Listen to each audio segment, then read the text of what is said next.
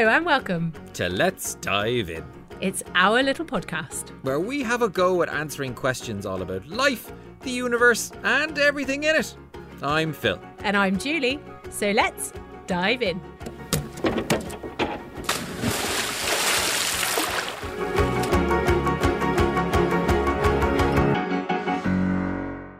Well, how's it going, Julie? Good, Phil, good. It's really, really, really good. And it's really, really good because I wanted to share a little clip with you. A girl called Lottie sent me this the other day. Hello, my name's Lottie and this is my bird Bangles. He is very noisy and chatty, but not to the rest of my family. Pretty boy, come on, doggies.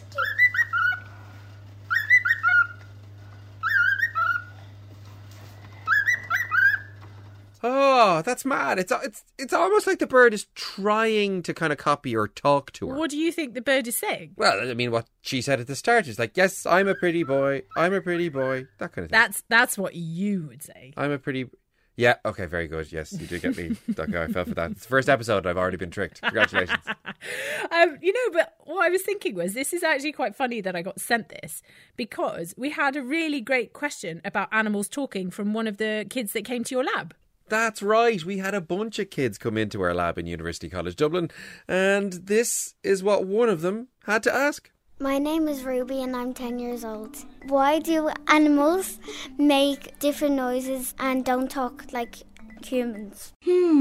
Probably because they have different body parts probably, or they have different organs inside of their body, and whatever they have in their body that makes them can't talk, but they can talk in their own kind of way, so they know what they're saying, but we don't. They probably don't have the type of things that humans do, that they need to talk English. Because they're fluffy, and we're not fluffy. We do have hair, but we're not fluffy. And they're very cute and small. Some are big and scary. So yeah. I think that last one was describing you, Phil. Wait, hold on. I'm not scary. Okay, maybe not scary, but you are fluffy. I mean, listeners, you can't see Phil right now, but he's got a big mop of hair on his head and the fluffiest jumper ever.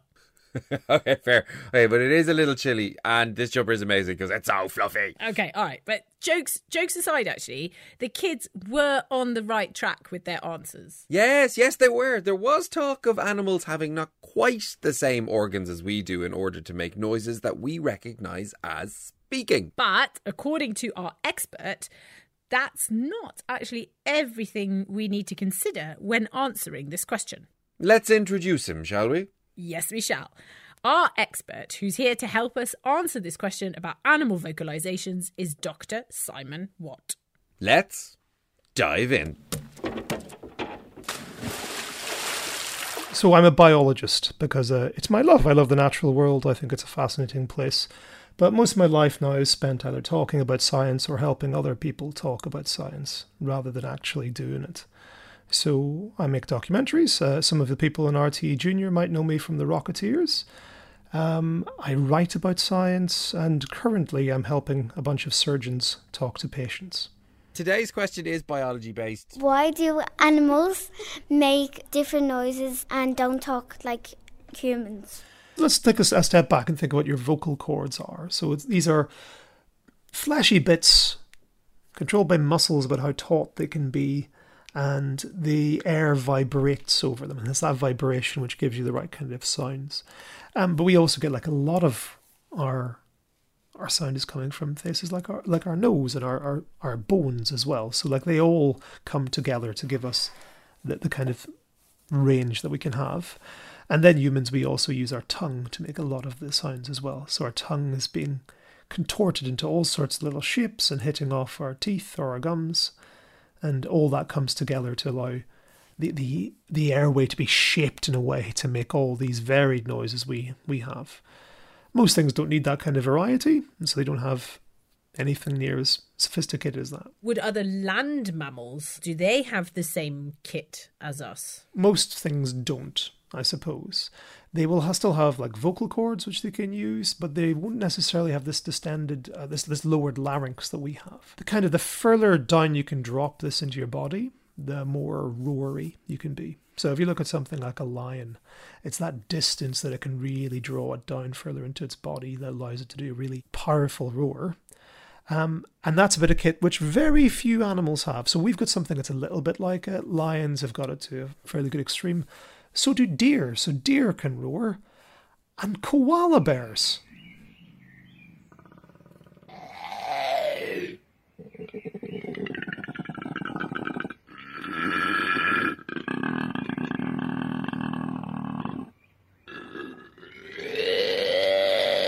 Oh, pardon you, Phil. Oh, hold on. That's not a cute koala bear. That sounds like one's puking everywhere. That's what they sound like. It's amazing, isn't it? Such a guttural noise. Whoa. Just for a laugh, because we enjoy those, we asked a few of the kids who came to UCD to talk as though they were animals. Yeah. Here's a gorilla.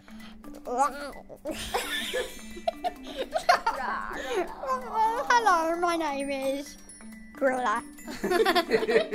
And here is, believe it or not, a bear. And a lion. And finally, a frog. Ribbit. What time is it? What about underwater mammals like a baleen whale? Oh, those are the ones that have teeth that like are curtains. You know, like they're... Yes, those ones. So they are mammals like us. So it means they have a very similar vocal toolkit like us. Well, that's what Simon says. But they're having to use it in a very, very different way. Because they have to hold their breath when they're under the water. And if you consider talking with your mouth closed and holding your breath. Here's your chance, listeners. Try to convey to your parents or whoever's there that you are hungry. But here's the challenge. Hold your breath and don't open your mouth. Okay, Julie, I mean, you're going to do this too, and what I'm going to do. You have a go first. Yeah, Go. okay. All right, ready?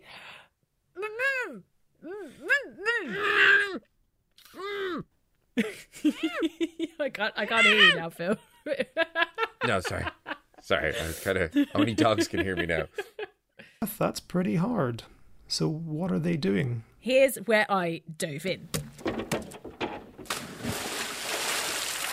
Exactly. So, I found a study where some scientists dissected, which means take apart an animal to look inside to see what it's made of, and they dissected 6 different types of baleen whale to see what kind of noise-making toolkit they had. So they have a U-fold, and it's a bit different what we have. So instead of having air moving in between 2 fleshy, flappy bits and making a sound like we do, their airflow goes over the top of their fleshy, flappy bits, and they have a vocal fold that moves up and down that makes the sound.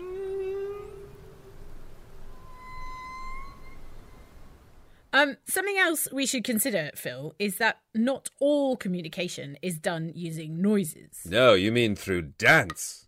No, not that one. Although it does work, but I mean the other one. You mean the more sophisticated mechanism of chatting, the sniff.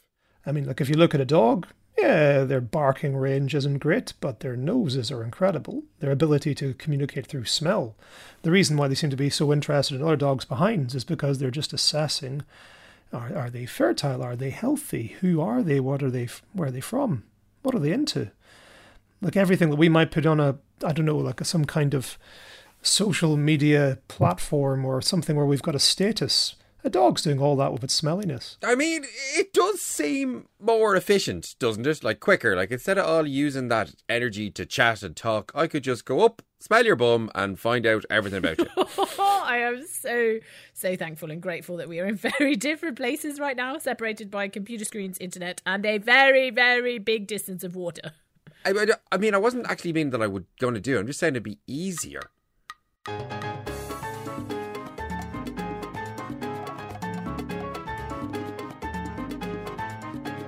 I'm trying to think what other animals do as well, though, because there are things out there which can just sound in completely different ways. You know, so like a lot of the insects, they just rub one part of their body against another one. Is the loudest creature in the world? Oh, is it like a shrimp or is it? No, it's not a cricket. No, You're very close. It's the water boatman.